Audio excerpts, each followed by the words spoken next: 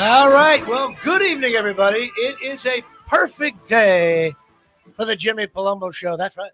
Show number 64. And of course, I am wearing a suit. And that's because I decided that now that I'm a year older and I'm 57 now, to be a little bit more distinguished, maybe I'll be taken more seriously by the members of the media. I am coming to you live from downtown Wyckoff at Undefeated Media Studios via, of course, the Chop Sports Studios. That's right. Show number 64. And of course, I've got my partner in crime behind the multiple glasses that I have, Mr. Chris Gucci. What's up, Chris? How we doing? I'm doing well. Fresh off of a birthday, Memorial Day weekend. Yeah. Suffering a little bit, just a little bit, but I'm coming around. Okay. Me and Chris, of course, shared birthdays. He's a child. He turned 40, and I, of course, turned 57. And this is show number 64. And I'll get into why I'm wearing a suit in a second, in a little bit anyway. But my show number 64, the Jimmy Palumbo Show, has to be clearly on everyone's mind. Number 64 for the New York Giants, John Mendenhall. Now, John Mendenhall played for the Giants from 1972 to 1979. Okay. I think in those years, the Giants won 6 games. And this is pre-Lawrence Taylor. This is during the fumble, all that different awfulness. And he was a defensive end. He was a great player. He had 12 sacks in 14 games in 77. Really good player. Him, Van Pelt, and Harry Carson were part of the very good. The Giants would lose games 6-3, 10-7. Even when they played the Cowboys, who were awesome, the games were usually close. And he was just a great player. He passed away last year, and was always a big favorite of my brothers as well as me when I was a little kid, a very little kid. He was one of the cool names. John Mendenhall. He sounded like, I don't know, the word men was in his name, Mendenhall. So, now, I could have gone with Jim Burt, who was another great D-line on the Giants and the 86 team and all that. But I decided to go with John Mendenhall, old school. I was a little kid, and he was a very, very good player. And had he played on really good Giants, old friends there, John Mendenhall. Now, Chris, I'm almost pretty certain who you're going to go with, but I'll let you give everyone your Packers surprise. There's certain numbers that, like you don't really have to research. I've been waiting on 64 for a while, not because it's that special to me, even though it is. My father's a Packer fan. I'm a Packer fan because of my father. My dad played offensive line, so when he grew up, his favorite player was number 64, Jerry Kramer, guard for the Packers. Obviously, the famous play with the Ice Bowl. But the thing that stands out to me most about Jerry Kramer's career and then thereafter was he was the very final player of the All-NFL 50th anniversary team. So they had 22 guys named to that roster, and it was, a player from every position. And 49 out of 50 guys were elected to the Hall of Fame, and that stood that way for about 25 years until finally last season, Jerry Kramer was inducted to complete the 50. And what took so long, really? I mean, the guy that won 5 championships, the first 2 Super Bowls, had like the most pivotal play in arguably NFL history at the time. It definitely was, where he had the wedge block. But I do get the feeling if it wasn't a Packer and it wasn't your dad's favorite player, and I said to you, dude, you got to put Kramer in the Hall of Fame, you would counter with, he was not that big here. He wasn't that good there. It's impossible to counter it. The only argument that you have to make that Jerry Kramer belonged in the Hall of Fame is like the minute somebody says, well, there's 50 guys on the all 50th roster, all NFL team, and 49 are in the Hall of Fame. He's not. I mean, clearly he belonged in. He finally got in. We could. Yes. To me, he's a famous Packer. I mean, really, yes. I'm about to say something stupid. Outside of, Lombardi and Bart Starr, to me, Kramer's 3. Yeah, right? The power sweep. They had Fuzzy Thurston. They had a good offensive line. If you could name 3 guys from an offensive line that played 70 years ago, 50 years ago, then that was a good line. My favorite myth or story about Kramer and the Packer offensive line, which was told to me by my Uncle Dennis. I don't know how true it is.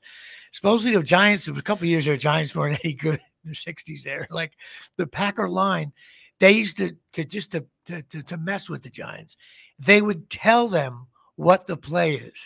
Like the center and the right guard, and would say, we're running, and the players after a while, they still couldn't stop it. And it was like, they say that was more demoralizing than actually, like, if you know what a play's coming and they're not lying, and after the whole game, you're like, God, they told us every play. And it's We like still the couldn't second stop it. time in a row that they Abusive. told you and they actually ran it, and it's the third Right. time and they tell you Now, again, and you're like, damn, again, and now, you whether know it's gonna that's work. that's to me sounds like NFL films, old men talking about a fireplace. I don't know how true that is, but I tend to love those stories. So it's Well, just that was the like thing that if you hear old footage on NFL films with Lombardi coaching, he was saying that to them. He would say, it doesn't right. matter if they know, if we Doesn't matter. I execute, they know, but like can't if stop just this. when you actually if you're lining up on a cold day, you're just like, dude, we're running right off tackle, right above me. Can't stop it. That's just abusive. I always love that stuff. That's like the other famous myth. What's another one I love? That Jim Brown was never thrown for a loss. That's another great one. And there's one with Wade Boggs. Wade Wade Boggs Boggs only drank swung two and 30 missed five packs. times. He drank Did you two hear that 30 one? packs on a cross country flight and went 4 for 4 or something like. And he only swung and missed 5 times in one season. Think about how funny that is. Wade So Boggs, that's it. John. That Wade Yeah. Boggs. I just love those old myths. And you know what? I'm at the age now where I just say, you know what? Screw it. They're true. But anyway, show number 64, John Mendenhall, with a side note to Jim Bird, of course, and Jerry Kramer. And that's how that one goes. Now, this is show number 64. And of course, it's now time for our Jimmy's weight situation. Now, of course, Absolute Eyewear, one of the premier sponsors here at Chop Sports, they sponsor my weight situation, and they are Absolute Eyewear, 42 Main Street, Woodbridge, New Jersey, 732-326-3937. It's owned by Craig and Janine Michaud, Optical Eyewear Place of the Stars. They're brother and sister. It's a great place, full service optical joint. They got prescription eyewear, prescription sunglasses. They got prescription safety glasses, glasses for the kids. You got eye exams over there, contacts. Ladies and gentlemen, the brands that are at Absolute Eyewear are Oakley, Ray-Ban, Coach, Ralph Lauren, Jimmy Choo, Silhouette, Michael Kors, Vogue, Maui Jim, and Costa Del Mar. And I just love doing Bob Shepard. $100 off complete pair when you mention me. They've been in business for like 17 years now. And Chris, they're closed on Wednesday. Why? That's softball day, obviously. And they're closed on Sunday. Something about football Sundays. Yes. This is Jim Gordon alongside Dick Lynch. Football Giants are on the air. And I've established a new phrase for them. When you leave there, you don't feel like a jerk off. I believe that. So go check them out. And they sponsor my weight thing, which I had some serious soul searching going on, Chris, this week. I had my big goal of under 200 by April 1st. Okay. That was a championship bout. And I got in under 200. I had a good show at Avenel, downtown Avenel. And then I decided, like a jerk off, to open my mouth and say I'll be at 195 by the time my birthday came. So I was at 199.9 last Monday, 8 days ago, but I actually did your show on Thursday, the day of my birthday, and I fell short at 196.9. I was a little bummed about that. Started a little too late. I was still losing weight, though. I lost about 20 pounds so far during this extravaganza. I did get a late night text on our birthday talking about something about a ribeye steak. So I'm imagining that you're yes. at one. What happened is, though, I ended up going for a steak dinner for my birthday, and I got a steak the size of Warren Park in Woodbridge. This was just an enormous steak. I didn't get potato. I just literally got like broccoli and the biggest piece of steak that should actually this piece of, in New York, they have those deals where you can't buy sodas that are like 85 ounces. This steak shouldn't be sold. It just shouldn't be sold. It was like the Great Outdoors. You ever see the movie with John Candy, The Great Outdoors, where they had to eat this steak? And you never saw that movie? It's been a while. I remember when it came out, but well, anyway, big steak. But this steak just shouldn't. I mean, it was inhuman. And of course, I was hungry because I had been dieting, and it was my birthday. So I had a couple of little martini to open up the bidding. Then I switched to wine, and I consumed.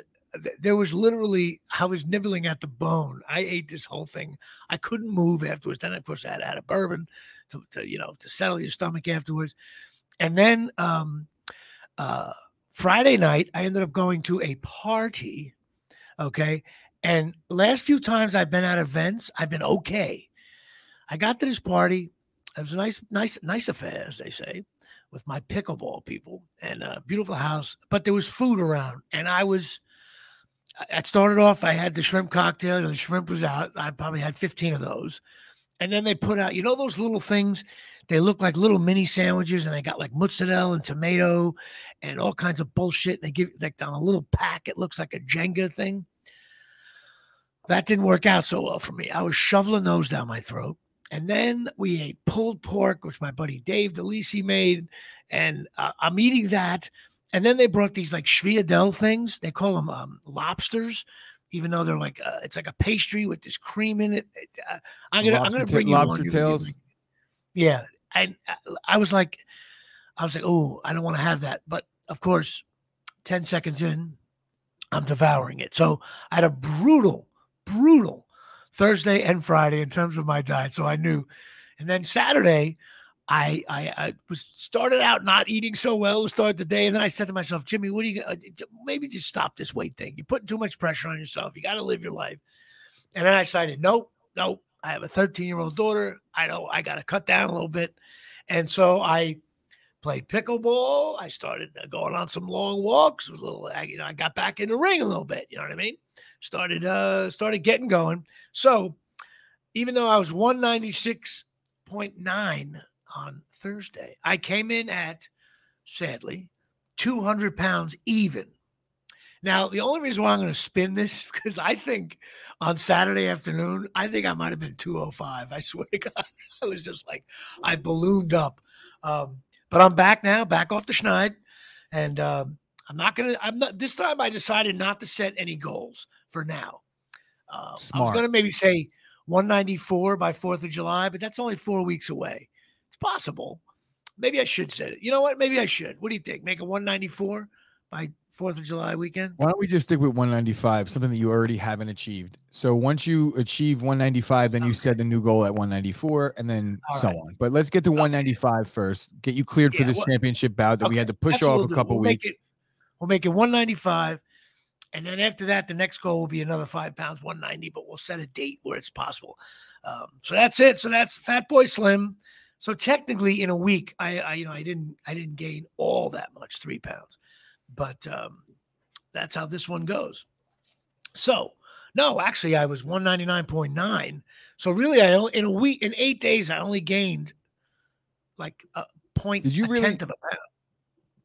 Did you really just say, 200, actually 199.9 and try and give yourself credit for the 0.1 pound? That's like 2 ounces. I did. Come on. Matter of fact, if I take a sip of this coffee, that's literally a shot of water.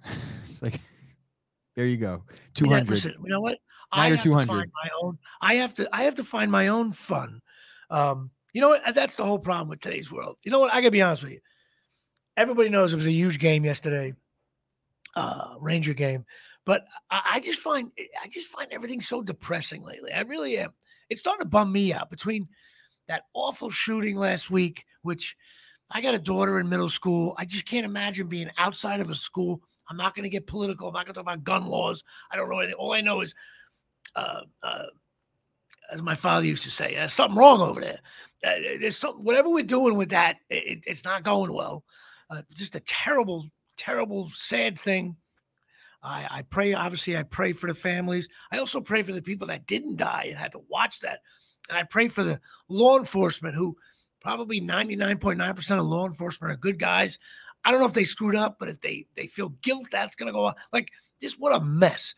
And it's terribly sad. And then, you know, the COVID news, and people are still getting COVID, and then the economy's shitty and everything is shitty. So what we do as assholes is we cling to our sports teams, okay? And so there I am. I'm watching the Yankees over the weekend and started off good. They won the first two. Then the Yankees have the best record in baseball, and they lose 2 games to Tampa Bay. And I was angry, like we suck now. And I'm thinking to myself, Jimmy, what are you doing? You're like, if the Yankees had swept the Devil Rays, that would have made me happy. I'm talking about, Chris, the minute you put all your enjoyment in our stupid ass sports loving thing, that's absurd. And of course, and then what happens? Oh, Rutgers lacrosse is in the Final Four. So I actually watched it. I went against now, Rutgers lacrosse was good all year.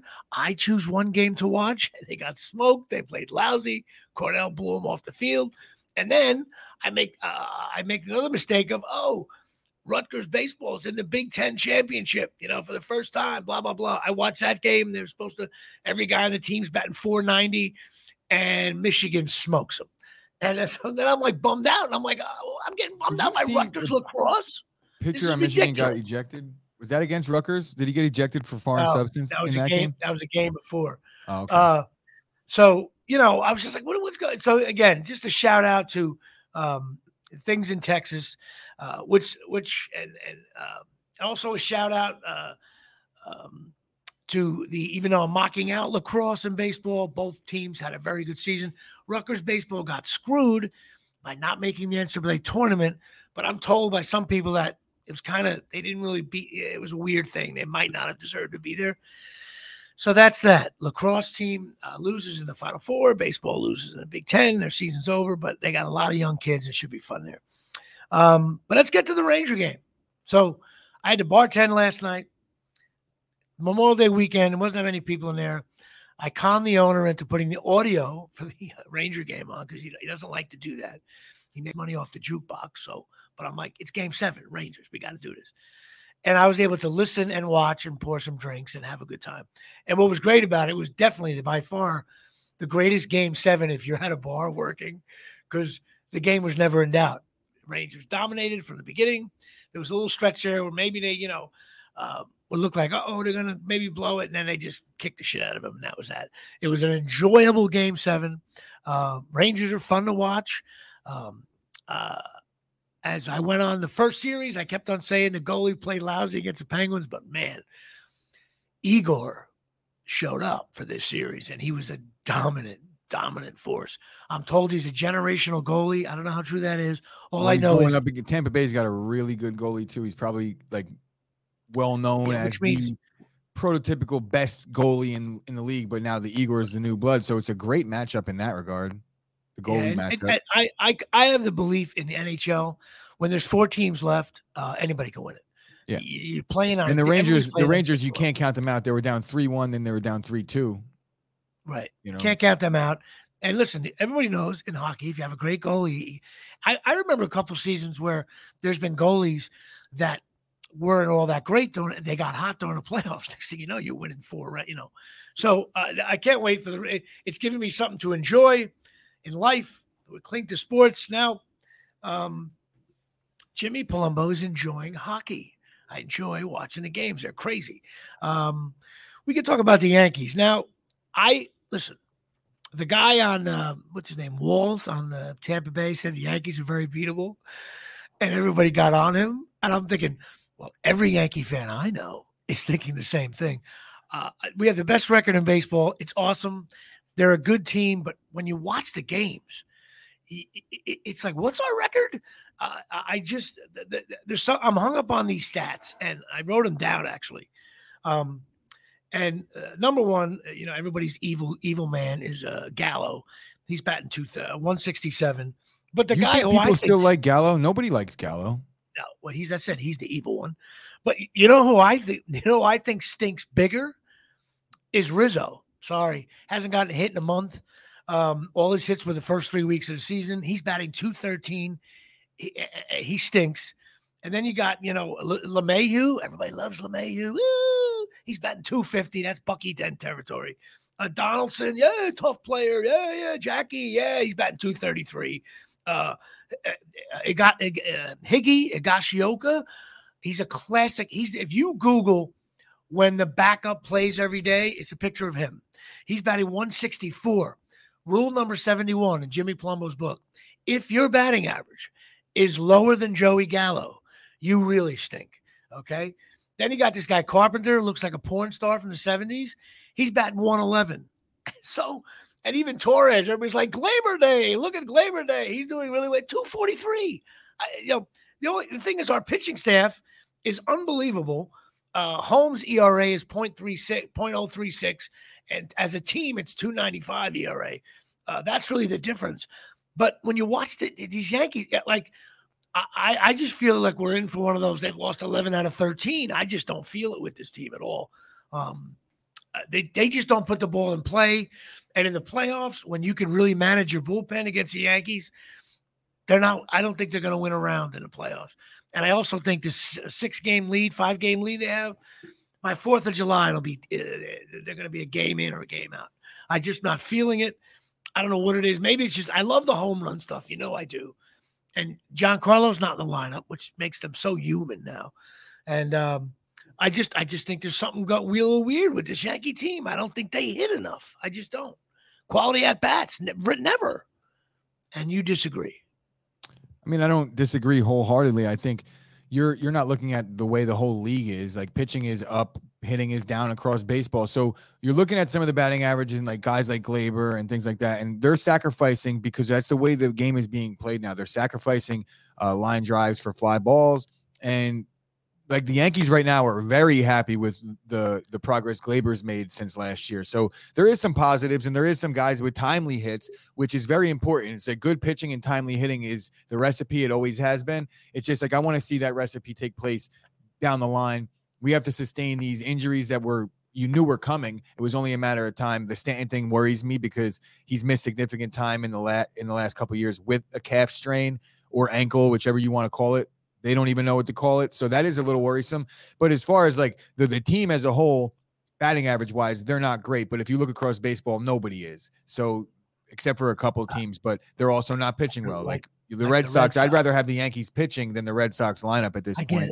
I get it. But, so, I'm happy with where we're at, but I agree that there is something pending. And I also don't really trust Aaron Boone, which you didn't bring up. I think something about the Aaron Boone thing, he hasn't been able to get us over the hump, and he's had really good teams and really good opportunities to do so. I think he's done a great job up to this point, but the real season starts when you have to manage the lineup and the injuries, and the bullpen starts to get tired. We'll see. But I feel like, the injuries are starting to pile up.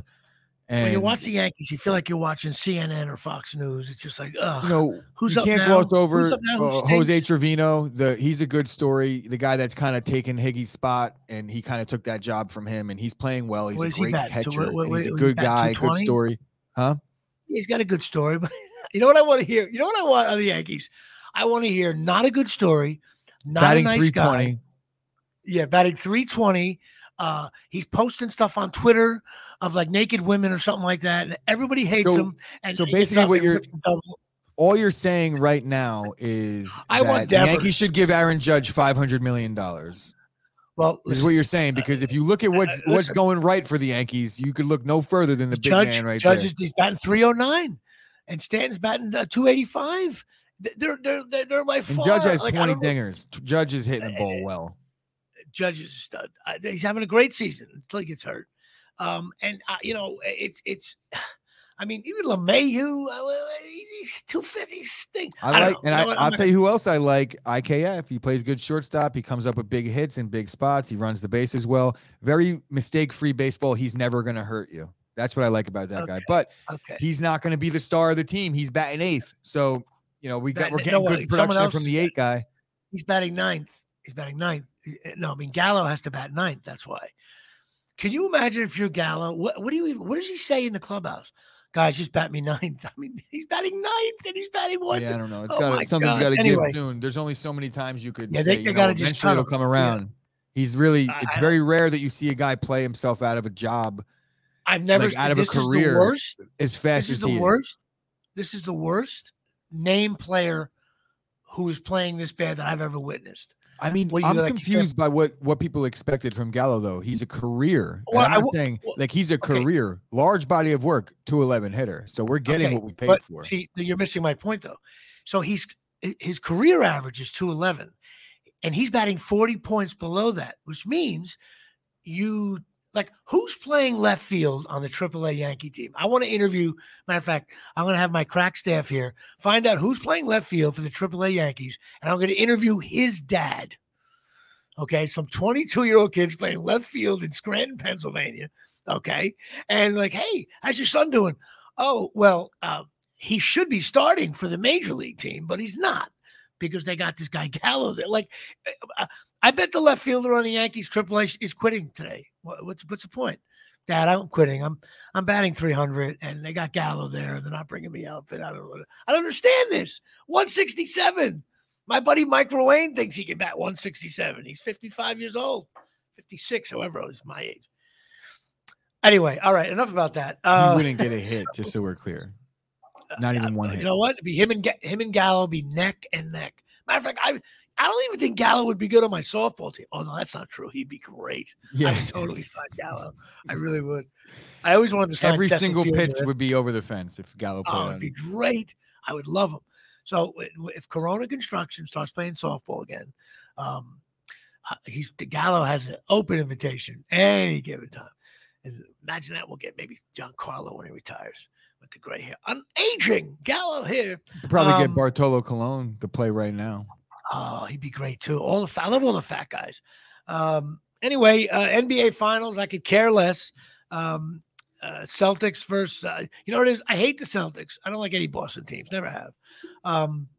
And although I like the way they play.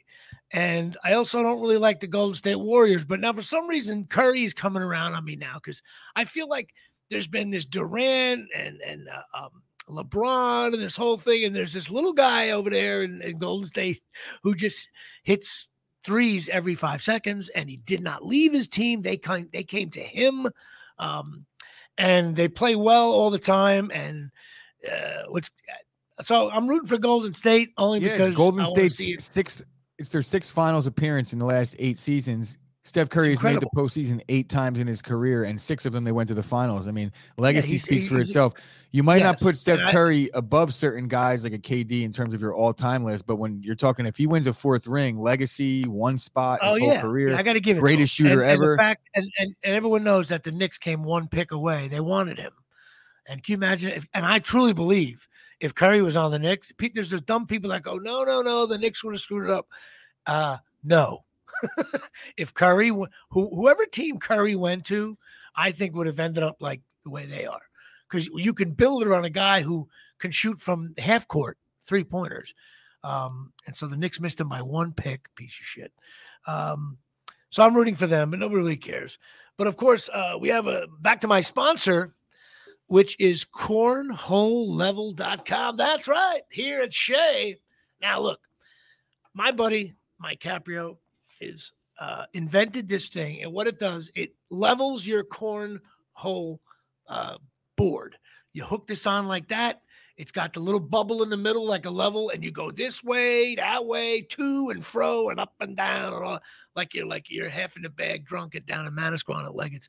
And once you get the bubble in the middle, your cornhole board is ready to roll. So these things are normally $19.95 for a pair for both boards. But if you type in JP Show when you go to cornholelevel.com, you get a whopping 20% off. Or if you put in Chop Sports, you also get 20% off. So that's an exciting thing. You got to check this out. He's going to be at our barbecue, which is June 24th. June 26th. June 26th over at Merrill Park.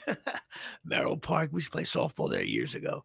Do they still have that zoo at Merrill Park down there with the they used to have, I don't know if they still have the zoo. I know Katie, the blind horse that was there, passed away recently because my nieces that was the one feeding carrots to Katie. But yeah, I don't know if they held the zoo in place until the horse passed and then they just kind of got rid of it because I can't imagine it's still there. But they did a lot of things to the park. You know what? I'm going to send the last time I've been there when I look at the overhead view. So I don't think there's still a zoo though. There's still a gazebo. I'm going to be like News 12.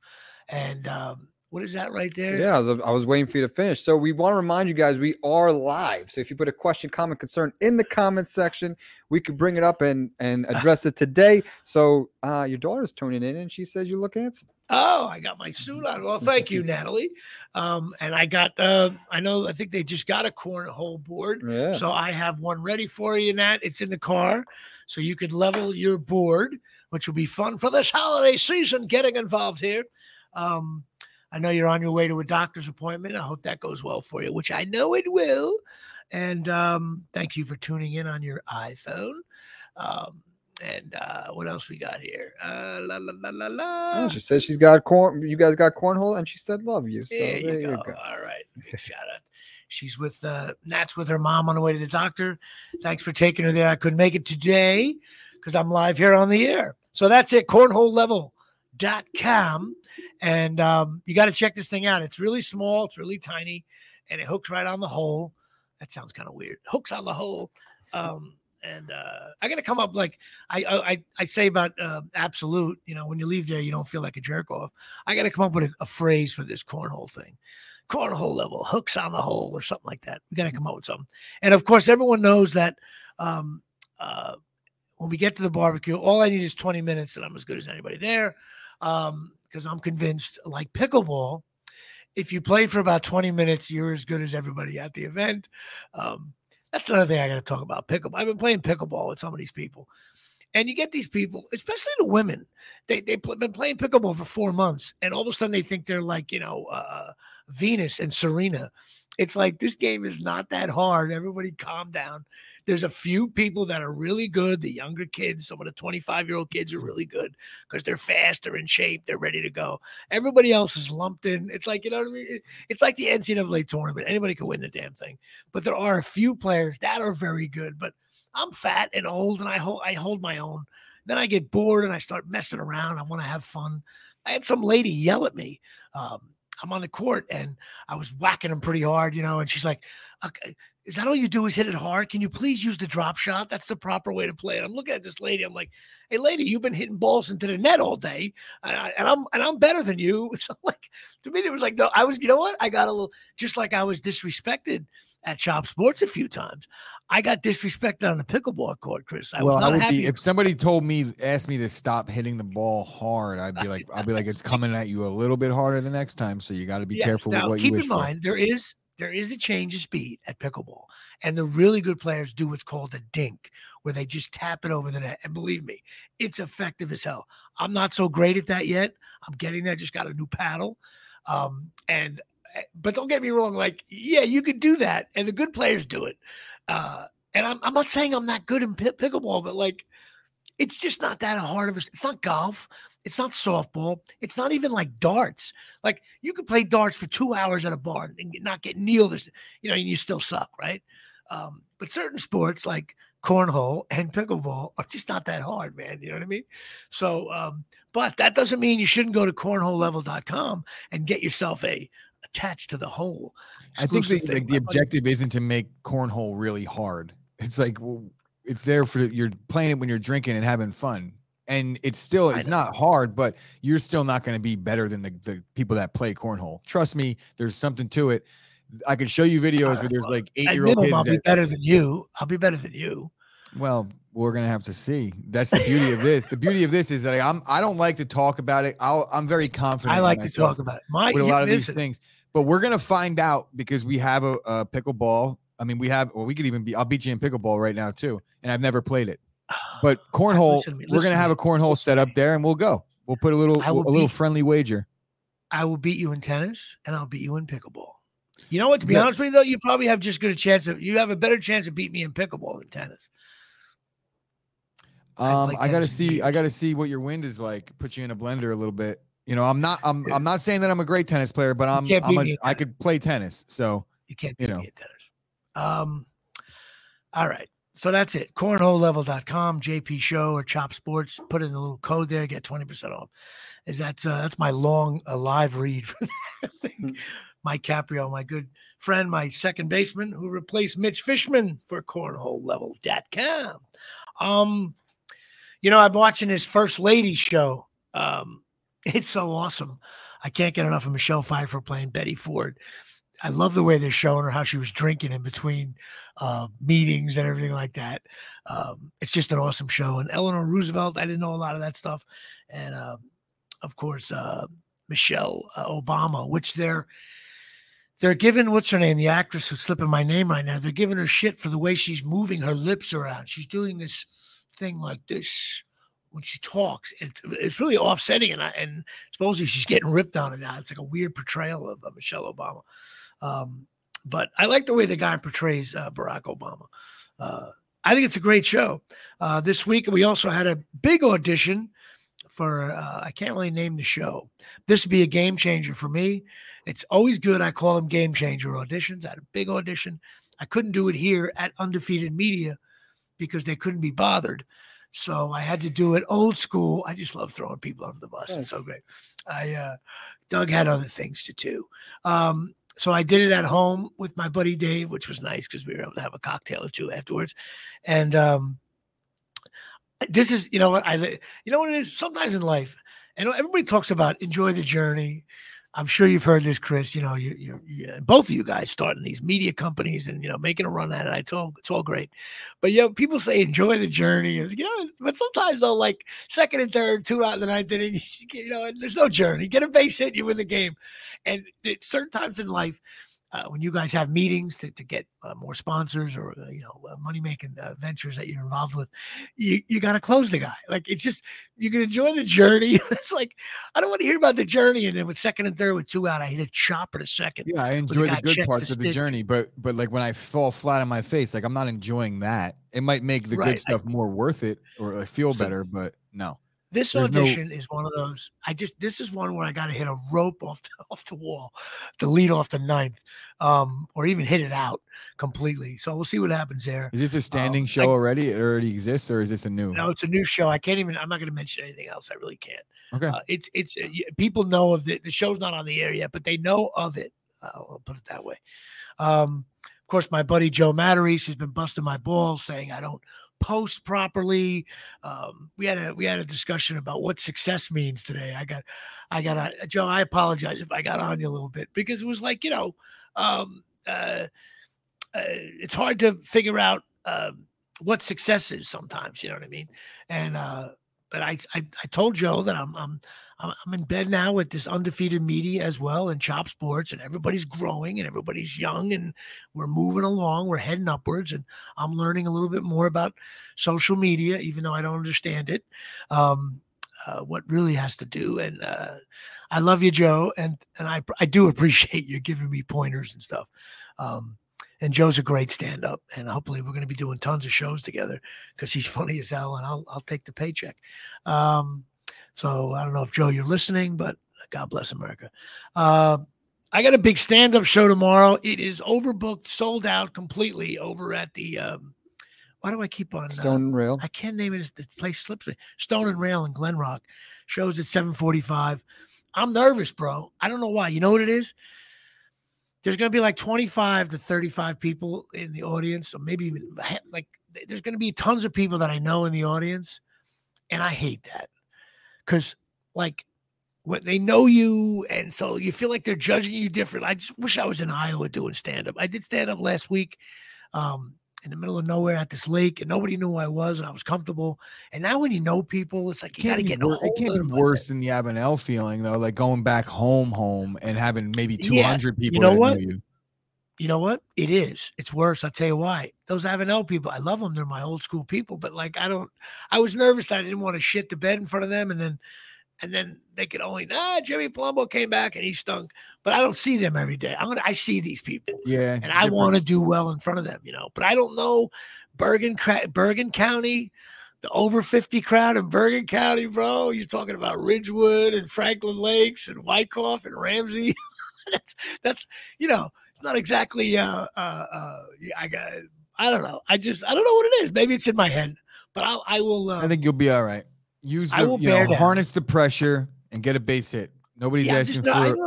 I wasn't nervous last week, but this time I'm a little nervous.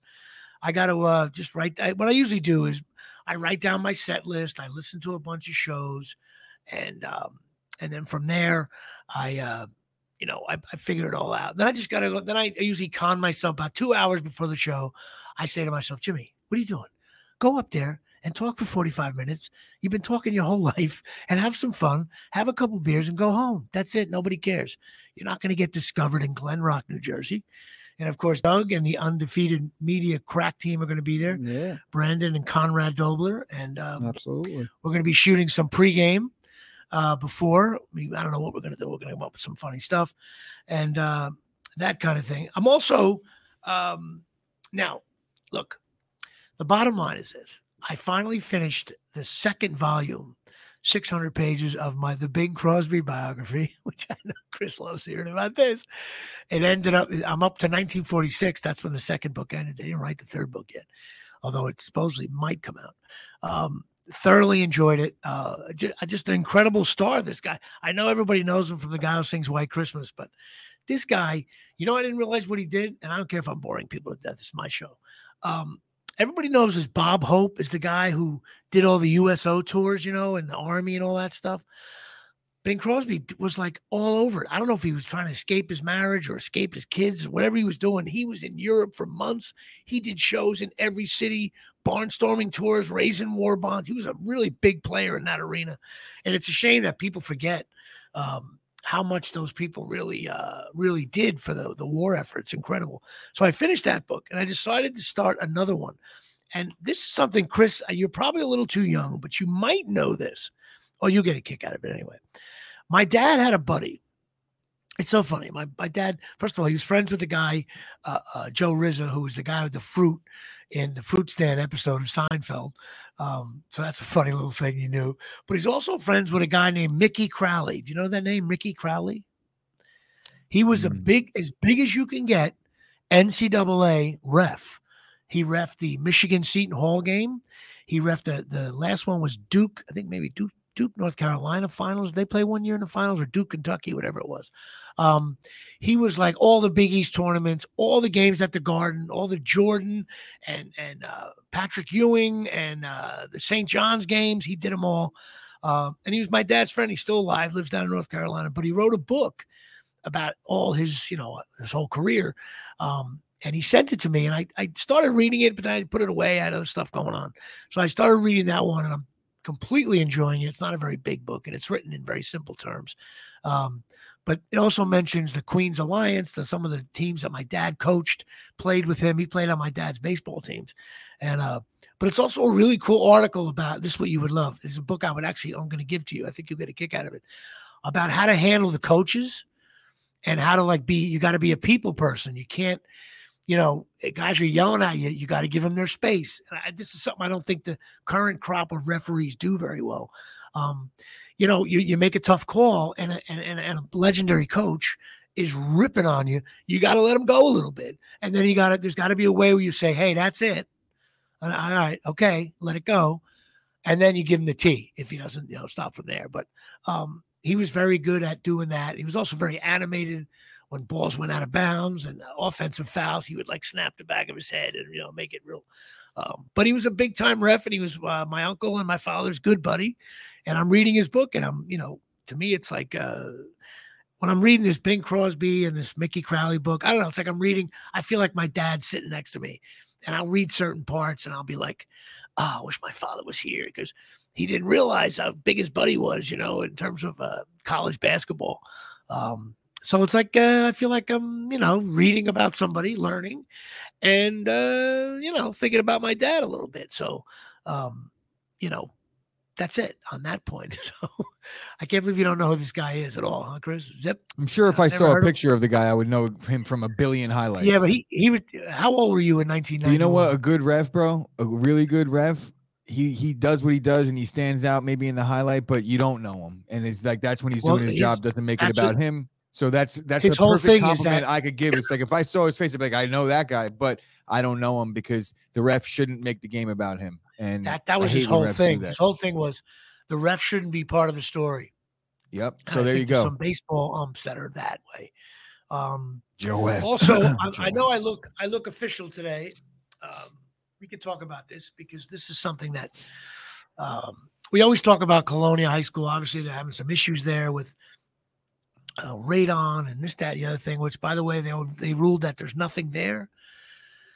I don't know. I hope they find something so they can figure out maybe help the situation and to make sure no one gets it further with this cancer stuff and tumors. But the Woodbridge Township, specifically Colonia High School family, and a friend of my family lost a legend, a legendary coach.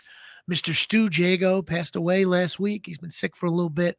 I think he was 66 years old. Stewie was a great guy. On top of the stands with the headphones on, ran the wire underneath the stands to Patsy Barbado to run the offensive plays. You could see it from a little higher up. I think now most of the high school coaches do it that way, but back then it was rare. He was also a wrestling coach early on.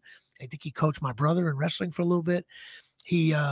But his main claim to fame is he was a softball coach. Now, when he coached Colonia High School, the Colonia softball team, they were studs. They were always very, very good. And they won a couple of county championships. He sent a couple of girls D1. He created a family with his wife of softball. Like, it was very family oriented with the players, making sure they felt part of a team. And he was really good at developing a stud pitcher. Every 3 or 4 years, there was somebody on Colonia throwing bullets.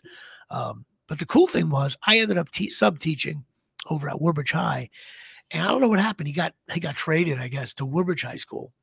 And he took over the Woodbridge women's girls softball team. And they had won like 4 games in 10 years, something like that. And I remember joking around like, Stu, man, you got a rough time. He's like, don't worry, I got a system. And like 2 years later, they were playing for the county. They were like much better. Probably around the time. Dave's a little too young for that.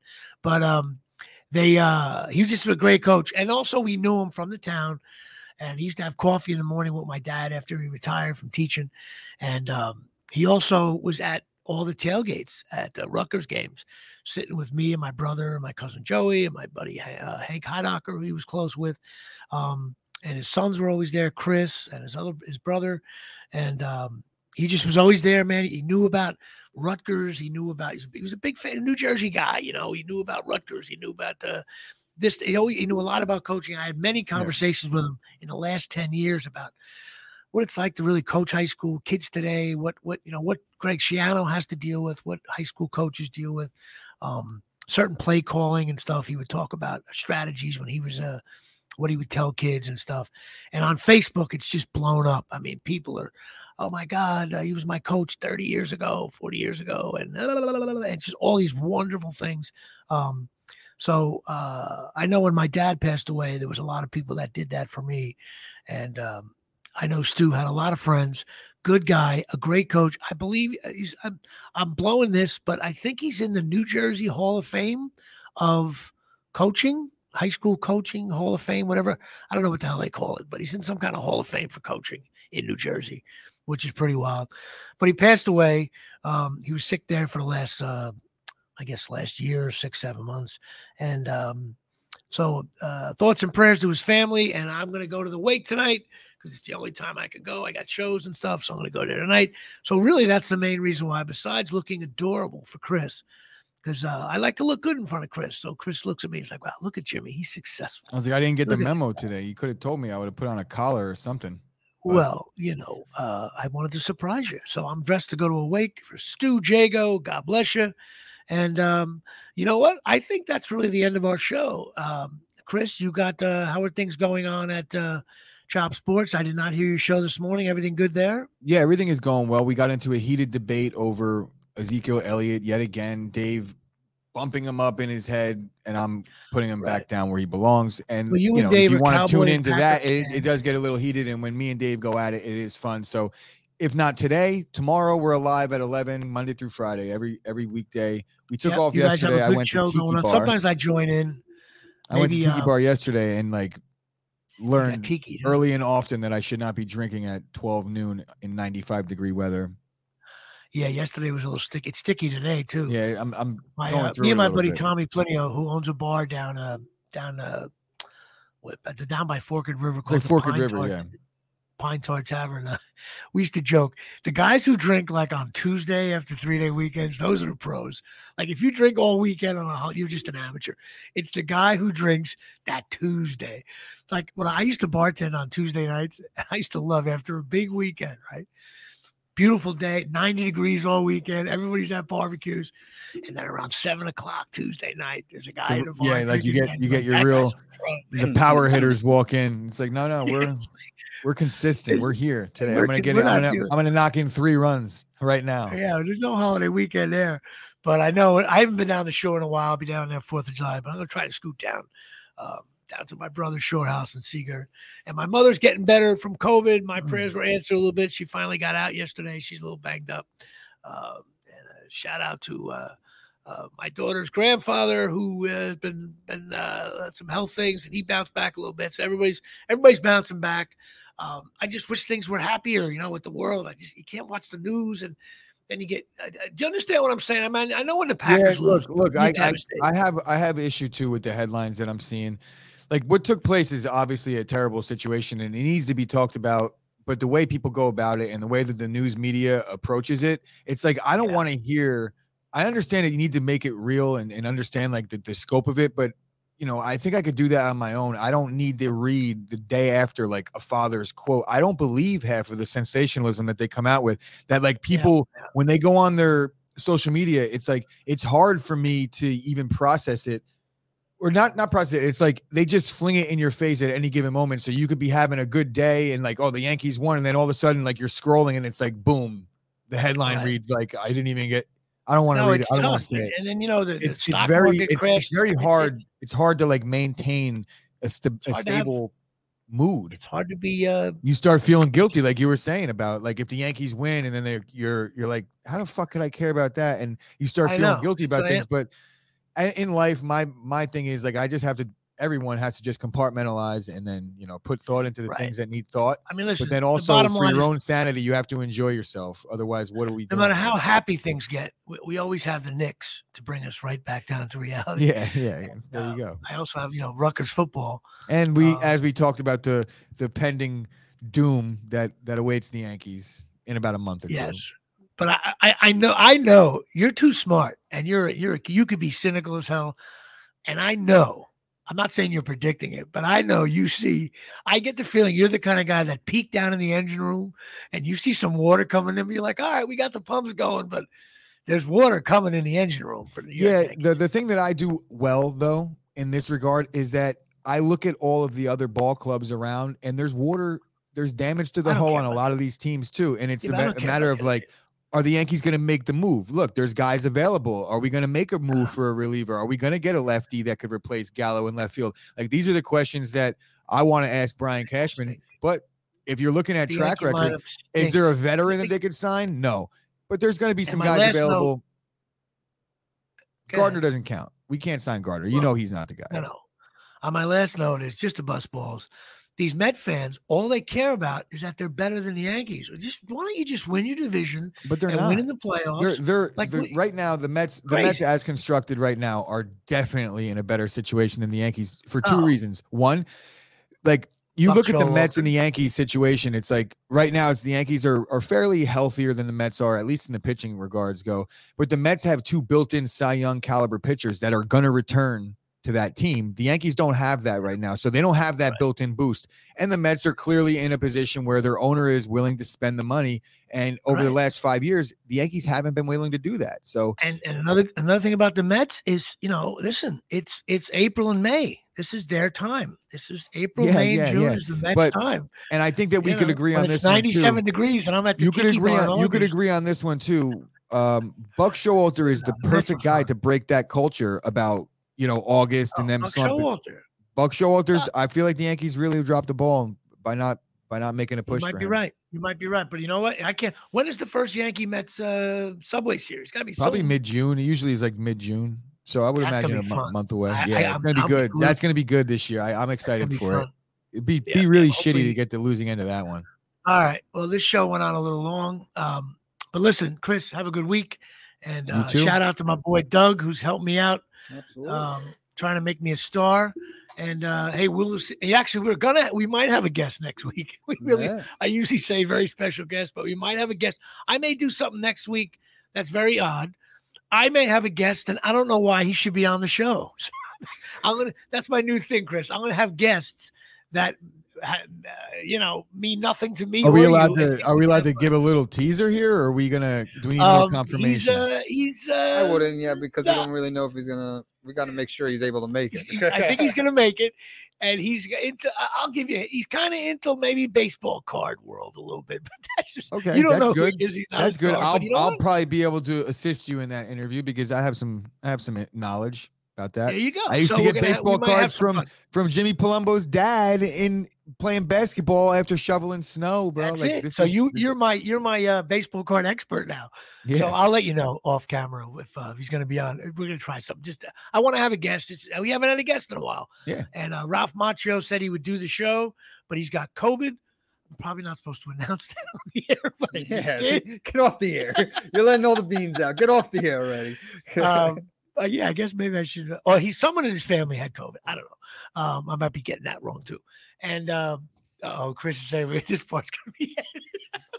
Yeah, shut it down. Now. HIPAA, shut it down.